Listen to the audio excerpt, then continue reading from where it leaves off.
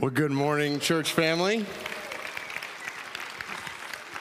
Today, as we are celebrating Family Worship Sunday, just so happens to be Mercy's 16-month-old birthday, which, you know, we're still in the month kind of counting stages, so everything counts as a birthday. So I thought we would come out and greet you together today. So I want to add to what Brooke mentioned earlier. We love and prioritize the passing on of the gospel to the next generation. One of the beauties of the church is that we span all generations, and we want to be faithful in our day to pass on the baton. And so we do. We take these quarterly, yes. What do you see? I didn't know how this was going to go. We're about to see if she's going to share anything else. But these Sundays to prioritize, hey, of all ages, we gather together. And just to be clear, it's not just on these quarterly Sundays. For every Sunday, children are welcome in this worship gathering. All throughout God's Word, we see children and adults, all generations worshiping together. So, especially kindergarten and up, we not only welcome, but encourage you to bring your children into worship with you. We think it's extremely valuable for kids over years to see their parents passionately worshiping God and sitting under God's word and taking notes and learning to do the same. And if they make some noises along the way, it's totally fine. Know that we're not going to scowl at you if you make noises or if your kid, or if you make noises or your kids. And especially those of you with children with special needs, just please know we love and prioritize all that you do bringing your children to church. So we want you to know, and people will say, well, but so much that happens, especially like the sermon, is over their heads. And, well, that might be true. At the same time, is that all bad? Like kids, when they come out of the womb, they don't immediately speak the English language. It's over their head. But we still immerse them in it in hopes that what will happen? They'll actually learn the English language. So let's immerse kids in worship and God's word and trust it to bear fruit. Okay, we're about to get to the end of our tether here. So all that to say, we value your children and want to be a church family that shows that value week in and week out. So with that, I'm actually going to hand off. Can you say goodbye to Mercy? Hey, can you wave back to them? Can you wave? How about can you blow them a kiss? Blow them a kiss. Blow them a kiss. All right, go for it. She's usually pretty good at that, but that's all right. We don't have to on command. All right.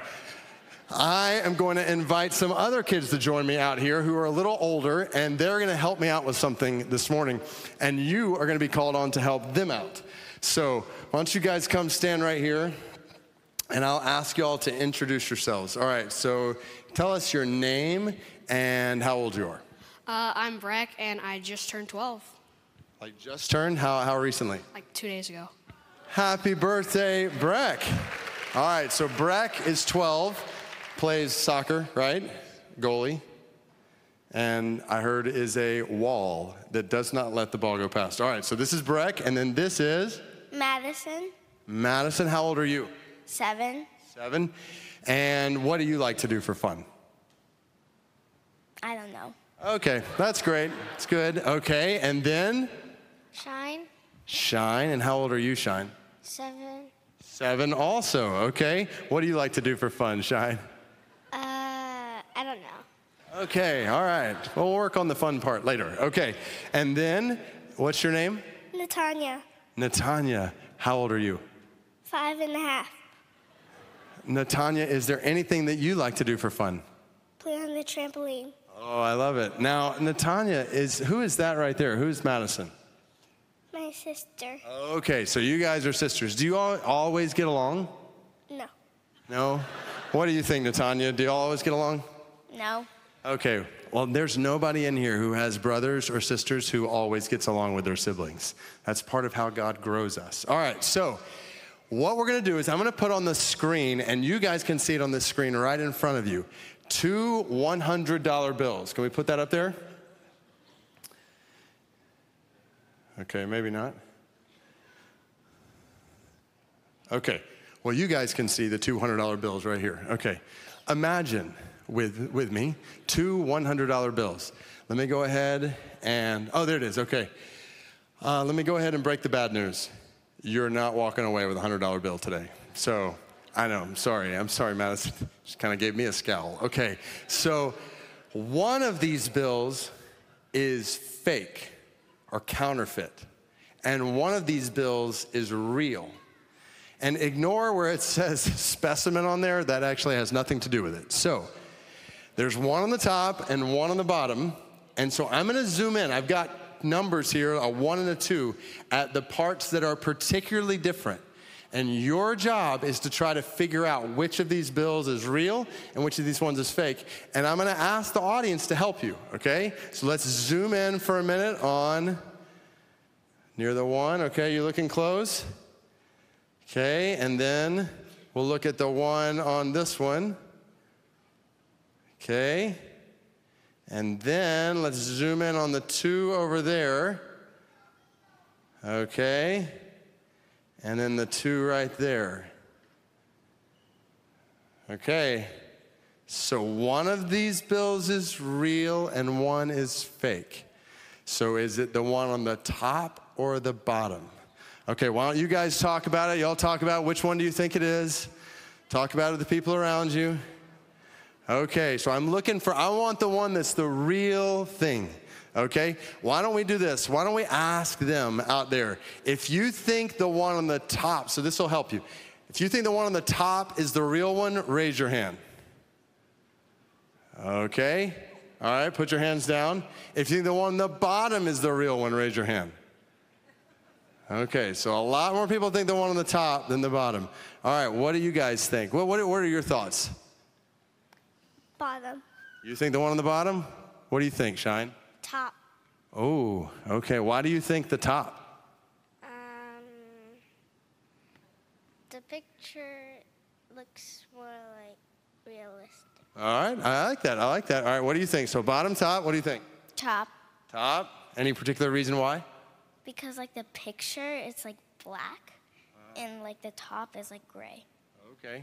All right. Which one do you think? Top. All right. Any particular reason? The bottom right corner, the 100, it's like not as colorful as the bottom right one. Okay. So you think the top one is the real one? Top, and you think the bottom one? And most everybody here thinks the top. Okay. The real dollar bill is the one on the bottom. Yes, Natanya was right. So here's the difference. I'll show you. The one on the top, this is the way Federal Reserve note looks, but a real dollar bill looks like the font, the lettering on the one on the bottom. You look like at the very end, the T and the E, you can notice the difference. And the one on the bottom is the one that's right. Similarly, on this one, I put a little red arrow here. So you'll notice on the fake one, the key is not complete and the circle doesn't close all the way. But on the one on the bottom, it does close all the way and there's a whole key. And you're thinking, well, how in the world could I have seen that? Well, that's a good question. That'll get into the sermon. But for your effort today, I'm going to give you, well, first, Natanya, since you got it right, you get the first, not $100, but $10 bill. So it's just one less zero. It's not that big a difference. And since you guys gave it your all, $10. There you go. So here we go. Can you give it up for these guys with me? All right, y'all can head back out. Thank you. Did you know that there is an estimated $150 million worth of counterfeit money circulating in the U.S. right now? Like maybe in your pocket. Maybe I just gave them one. So how do you know if your money is real or fake? Well, you can go and see a variety of tips that the Secret Service and the Treasury Department give. But I think, as we just saw, it's pretty hard to tell. And who studies every single bill you receive to see if the key and circle is complete? But did you know that if you accept a piece of currency in the United States, that money automatically becomes your responsibility? Which means if you accept a fake bill and then you try to deposit it in a bank, the teller tells you that it's counterfeit, then that bill is confiscated and you get nothing in return. Which is obviously not a huge deal if it's just a $10 or a $20 bill. But what if you earn $10,000 or $20,000 or $100,000? Someone gives it to you and you later find out that it's counterfeit. That would be devastating. It's important to know that what we have that's supposed to be valuable is actually the real thing. And I use this illustration because on a much more significant level, there are religions and cults and movements in our city and around the world that are what I will call counterfeit gospels. They claim to be good news. They claim to lead to life. And they're being passed around like they're the real thing when they are not. And one day, people who've accepted these counterfeit gospels are going to stand before God. And instead of experiencing eternal life, they're going to experience the exact opposite forever. Which leads to the question, what gospel have you received? Are you holding on to the real thing in your heart? That's a really important question for all of us to answer. And it's not just important for us. Think currency. If you're given a counterfeit bill, if I have a counterfeit bill, then I pass it on or you pass it on to somebody else, then we're setting somebody else up to be left empty. Like, we're responsible for not just for what we accept, but what we pass on. And the stakes in the gospel are far, far higher than money. We're not talking $100 bills. We're not even talking $100 million. We're talking eternal life or eternal death. Everlasting joy in heaven or everlasting suffering in hell, based on believing and passing on the real gospel. Which leads right into our text today. So if you have a Bible, and I hope you or somebody around you does, that you can look on with, let me invite you to open with me to Mark chapter 12. Mark chapter 12, where I want us to see Jesus exposing a counterfeit gospel that religious leaders were passing around to people in his day. And I want to read this text and then give you 3 questions to ask. You might write them down to help you know if you have accepted a false gospel. And they're not the only questions to ask. Much like with money, there are many ways people can counterfeit the gospel. But these are 3 critical questions to ask. So we're going to start in verse 35, Mark chapter 12. And if you've been here the last few weeks, you know the setup. But just in case you're visiting today, maybe for the first time, and if that's you, we are so glad you're here. The setup in this story is that it's Tuesday, although some say by this time it's Wednesday of the week, when Jesus is going to be betrayed on Thursday and crucified on Friday by groups of people who were working against him. And those groups have coordinated efforts to pepper him with questions, all with the intent of trapping Jesus and trying to bring him down. But at the end of last week, we read that after Jesus' responses, no one dared ask him any more questions, at which point he decided he was going to ask a question. That's where we pick up in Mark chapter 12, verse 35. The Bible says, as Jesus taught in the temple, he said, how can the scribes say that the Christ is the son of David? David himself and the Holy Spirit declared, the Lord said to my Lord, sit at my right hand until I put your enemies under your feet. David himself calls him Lord. So how is he his son? And the great throng heard him gladly. And in his teaching, he said, beware of the scribes who like to walk around in long robes and like greetings in the marketplaces and have the best seats in the synagogues and the places of honor at feasts, who devour widows' houses and for a pretense make long prayers. They will receive the greater condemnation. So do you see this? How Jesus is warning the people, beware of counterfeits, of a counterfeit gospel being passed on by counterfeit people. So how do we know what's real? Well, look at where Jesus started.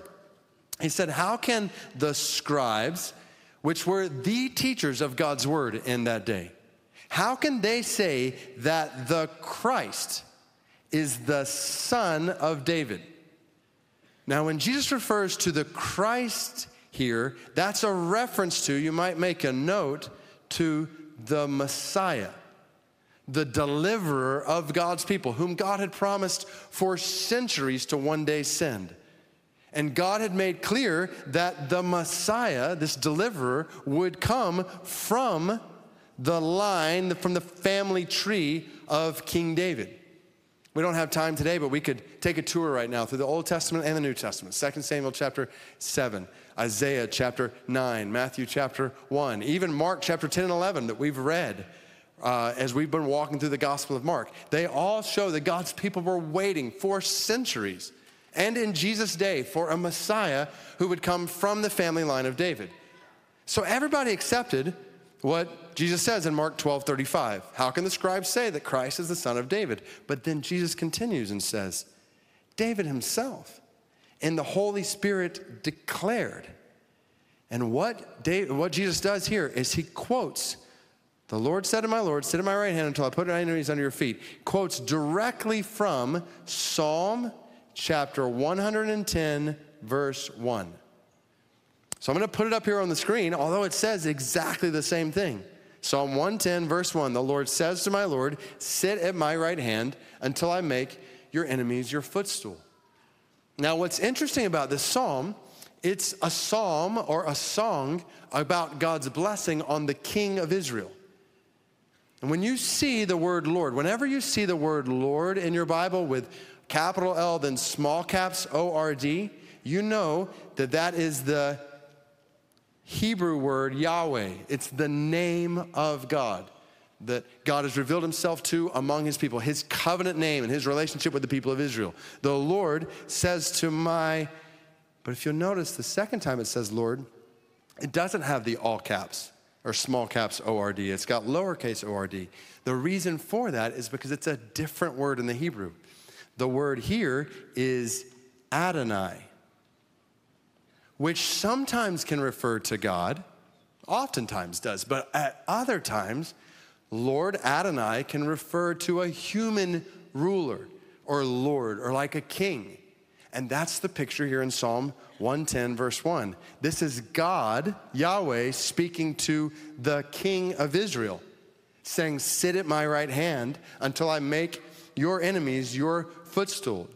God is basically saying to the king of Israel in the Old Testament, I give you authority to lead my people in a way that reflects me. And as you lead my people to walk in my ways, then I will put your enemies under your feet. That's what the rest of Psalm 110 is all about.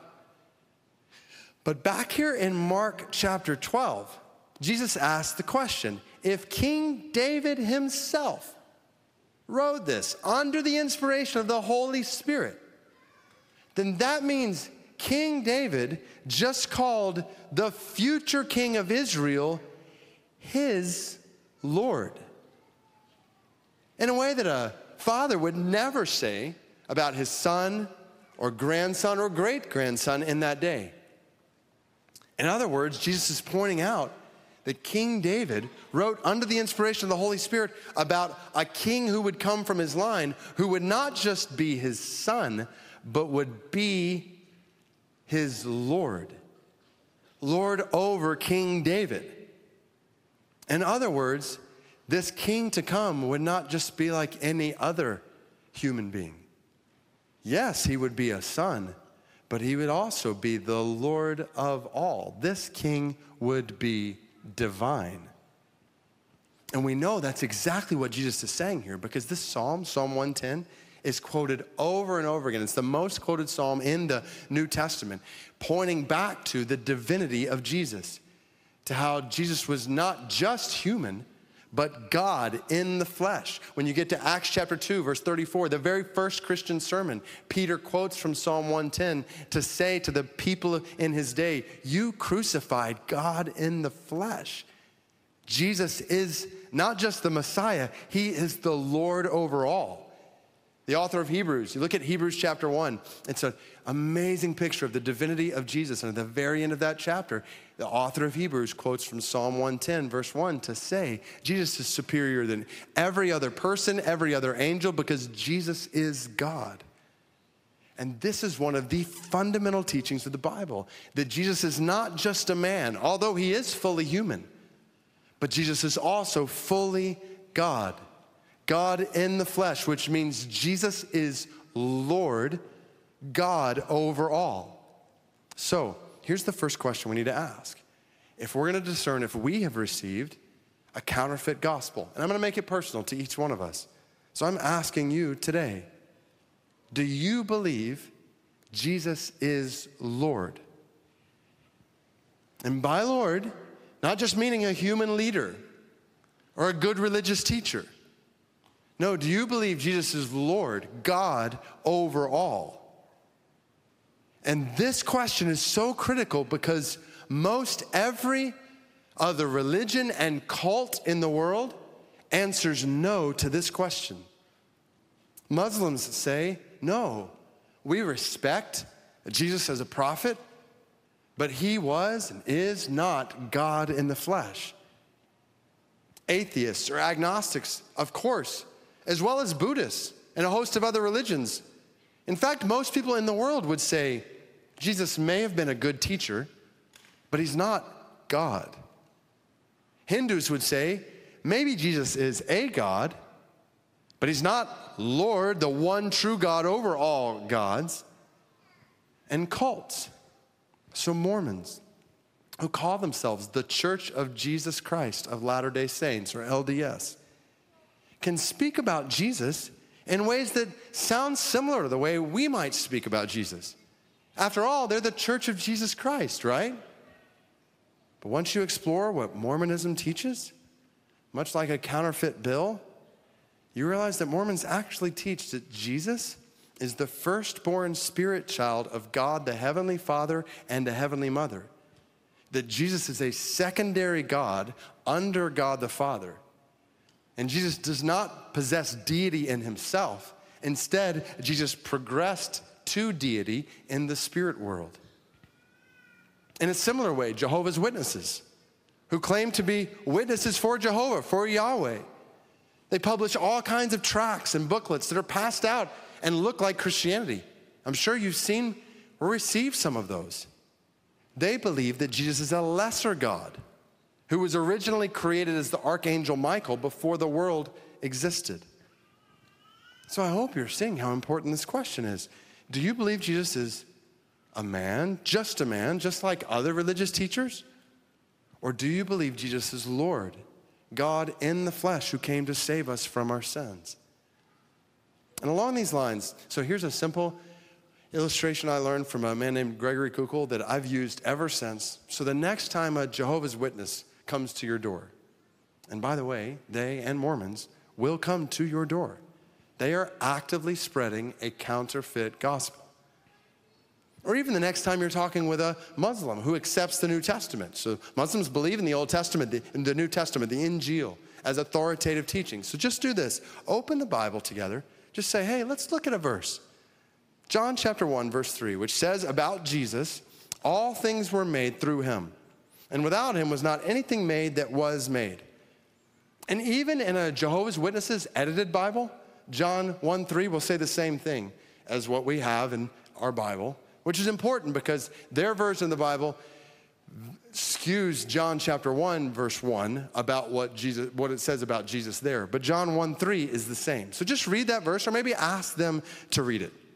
Then pull out a napkin or a scrap piece of paper. Say something like, okay, let's think together about everything that exists. Maybe let's write that out. Everything that exists. And let's draw a box that represents everything that exists. Let's imagine this box represents everything that exists. And then draw a line down the middle that separates everything that exists into two categories. Say something like, okay, if this box represents everything that exists, let's think about anything that exists that never came into being. So maybe in the left side of the box, write that. All things that never came into being. And then ask the question, so what goes in that box? And the Jehovah's Witness or the Muslim would answer what? God, which is the right answer. God alone is eternal and uncreated. So you put God in the left-hand side of that box. Then say, let's think about anything that comes into being. So write that out. All things that came into being, which is basically all created things. So maybe you write that in the box on the right side. All created things. Then say, okay, according to John chapter 1, verse 3, all created things were made through Jesus. Without Jesus was not anything made that was made. So basically, ask your friend if it makes sense according to this verse, which is exactly what the first part of this verse says. So let's write, created through Jesus, and put an arrow pointing to all created things. All these things, John 1:3 makes clear, were created through Jesus. So then step back and just summarize. Okay, so everything that exists falls into one of these two categories. The larger box, everything that exists. Left side, things that never came into being. Right side, things that came into being. So everything is either created or not created. Like nothing can be in both sides of this box. Nothing can be created and not created. It's pretty simple. Everything is either in one or the other, which then leads to the big question. Okay, so which category does Jesus belong in? And maybe you pull out a coin to represent Jesus, like a quarter. You say, okay, here's a coin to represent Jesus. And you give it to your friend and you say, all right, place the coin in the box where Jesus belongs. And with the coin in their hand, their first impulse is going to be to put the coin in the category of things that came into being on the right side here. The only problem is, John 1:3 makes really clear, all things were created through Jesus. So that can't be Jesus. If Jesus created all things to come into existence, then Jesus must have existed before all created things came into existence. Therefore, Jesus couldn't have been created, so Jesus can't be in the box on the right side. And if he can't be on the box on the right side with created things, then he must go on the left with uncreated things, meaning Jesus is the what? He's the creator. He is God.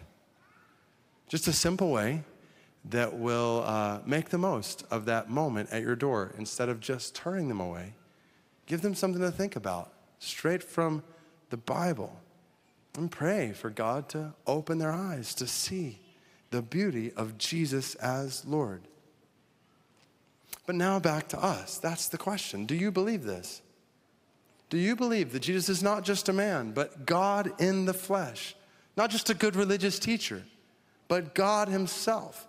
If not, then you're believing a counterfeit gospel. But that's not all. Because, well, just think about the book of James in the Bible later points out, even the demons believe this, and they haven't received the gospel. So if you believe Jesus is Lord, that still doesn't mean you have the gospel in your heart. You're now at the same level as demons are. So let's ask a second question. Does your life show Jesus is your Lord? And Jesus continues in this passage in Mark chapter 12. And he says, I'll come back to this in a minute, but beware of these scribes. Not just because of what they teach, but because of how they live. They like to walk around in long robes where they're greeted in the marketplace as the spiritual leaders they are. They like having the best seats in the synagogues and the places of honor at feasts, while they devour widows' houses. And we're not sure exactly what that means, but it's clearly not good.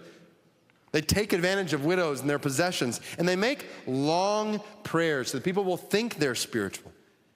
In other words, they don't live with God or Jesus as their Lord. They live for themselves.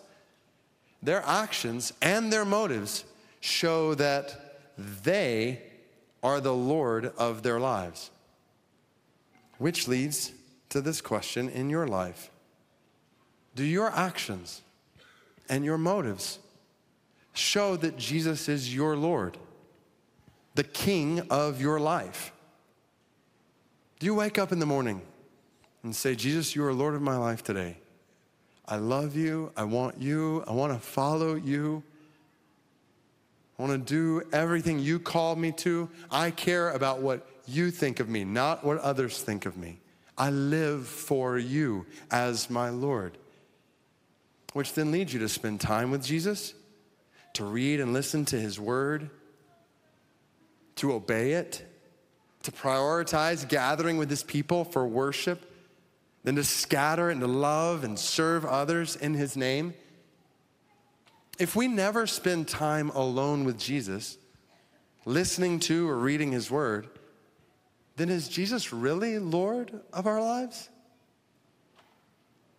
If we don't prioritize gathering with the bride and the body of Christ, the church, for worship, if that's kind of an option, a maybe in our lives, then is Jesus really the Lord of our lives?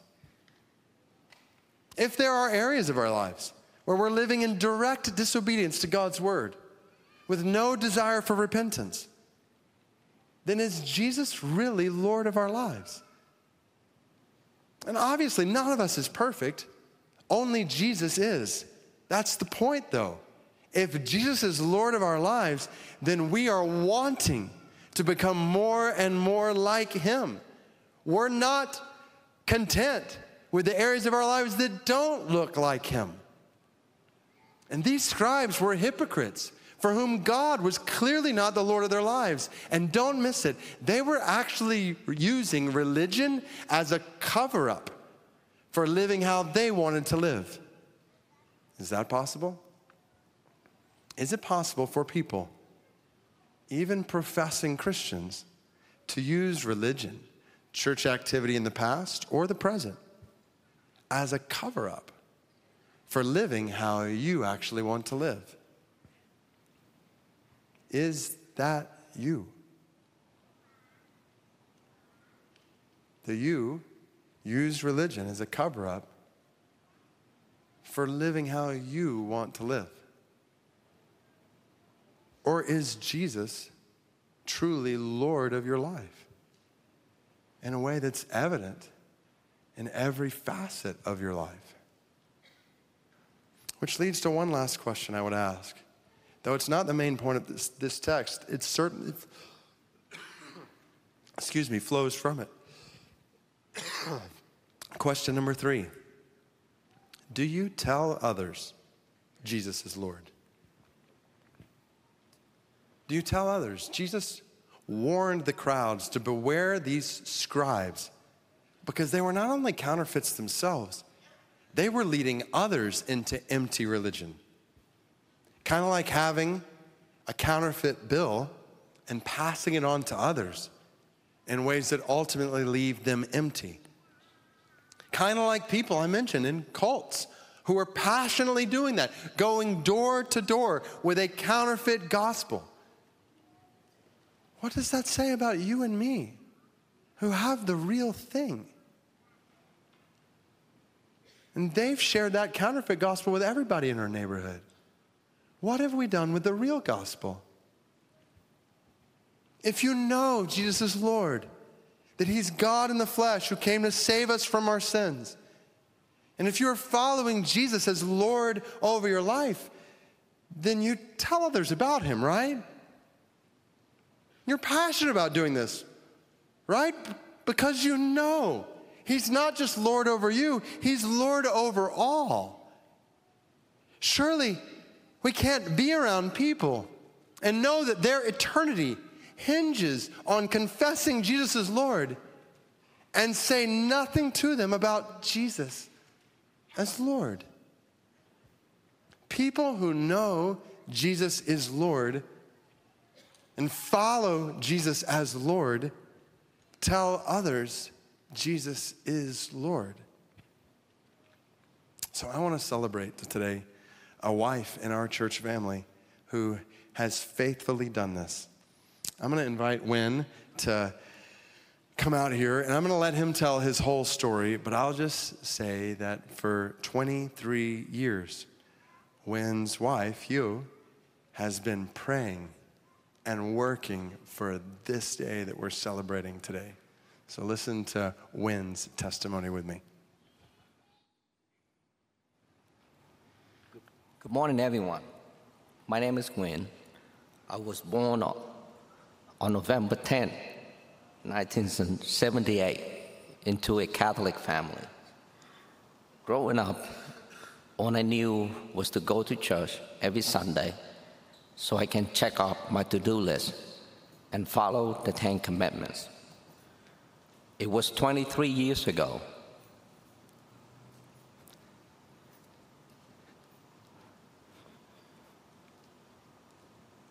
that I met my Christian wife.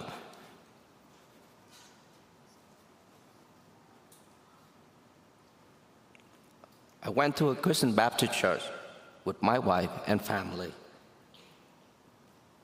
As I listened and read the gospel, but I never have a true fellowship with God. Even though God had knocked on my heart many times, but I passed.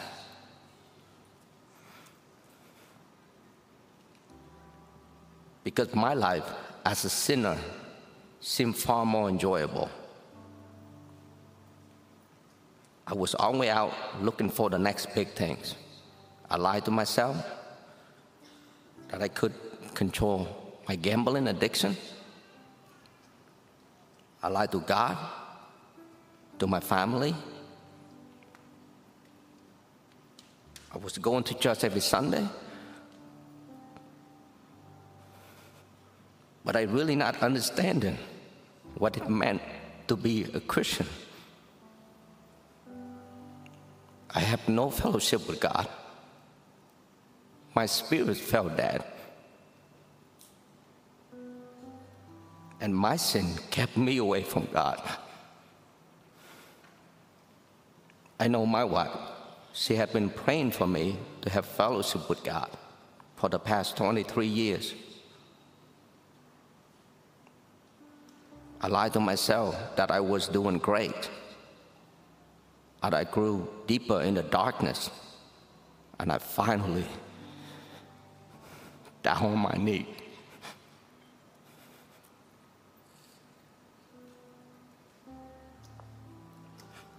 it was April 6, 23. I found myself so lost. Felt like I was on the edge of a cliff, about to tip over. I felt helpless and sinful with no way out. I cried out, God, please help me.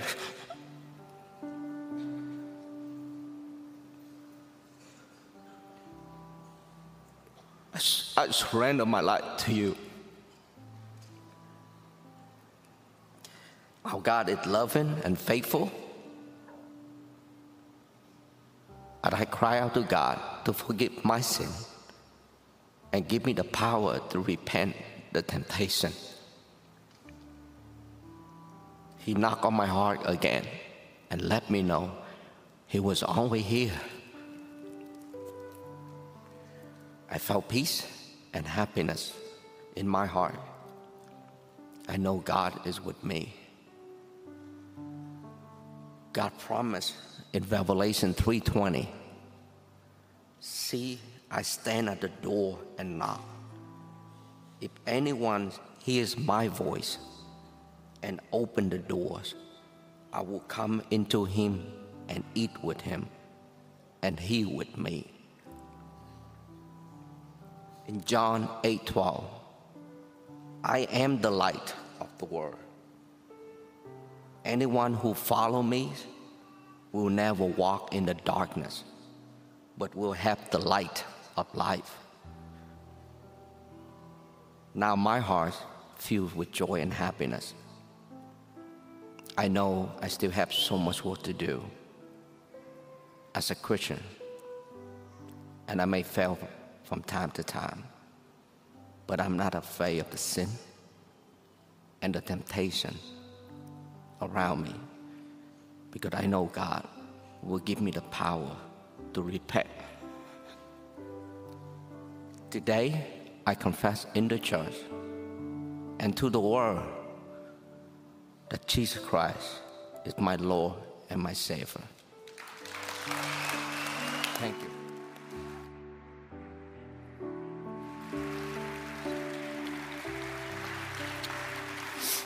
Well, Gwen, praise God for his salvation in your life. And it's my privilege, my brother, to baptize you in the name of the Father and the Son and the Holy Spirit. Buried with Christ in his death. Raised to walk in a newness of life. Thank you. Thank you.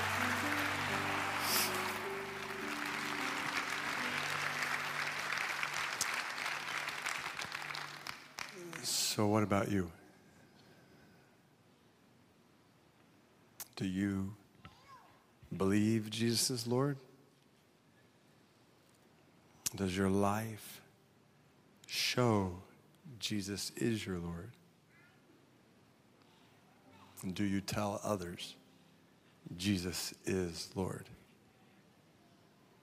I want to give you just a couple minutes to reflect prayerfully on those questions, just between you and God. Just ask those questions in your life, and as God is speaking to your heart, I encourage you to respond to him. And then I'll lead us in prayer in a moment. But just spend the next couple minutes reflecting on those three questions in your life.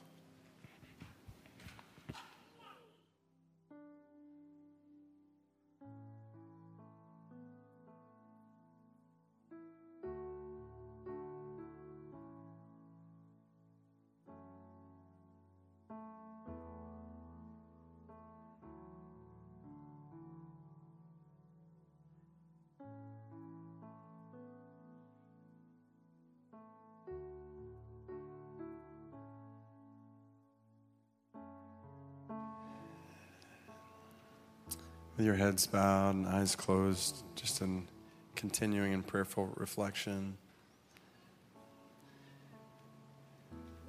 If you do not know or are not following Jesus as Lord, then I want to invite you today to put your faith in Jesus as Lord. Maybe for the first time.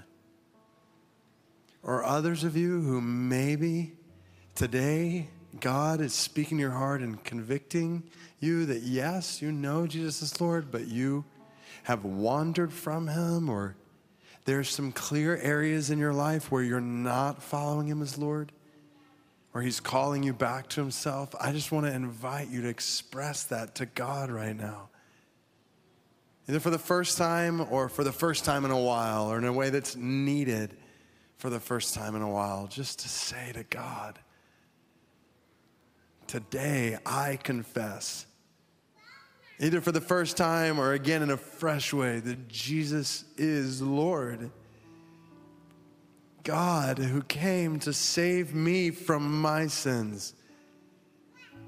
Today, either for the first time or as I come back to faith, I trust in Jesus as the Savior and Lord of my life. Just know that whether for the first time or for the first time in a long time, God's arms are open wide to you. He loves you so much. You don't have to come before him with head held low. He lifts your head. And by faith in Jesus, you are his child.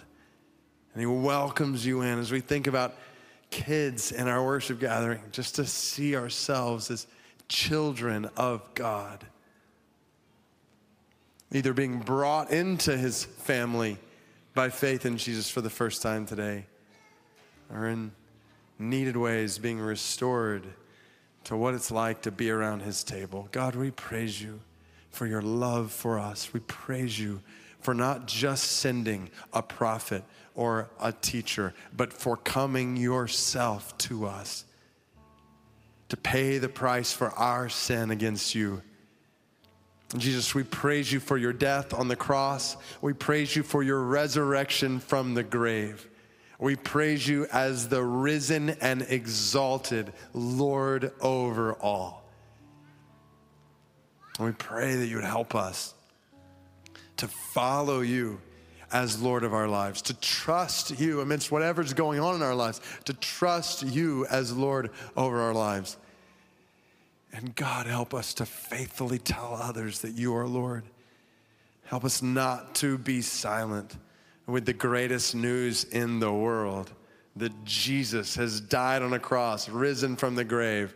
He's Lord over all, and he will save all who trust in him. God, help us to proclaim Jesus as Lord to the people around us, in our homes, our neighborhoods, workplaces, schools, our city, to the ends of the earth.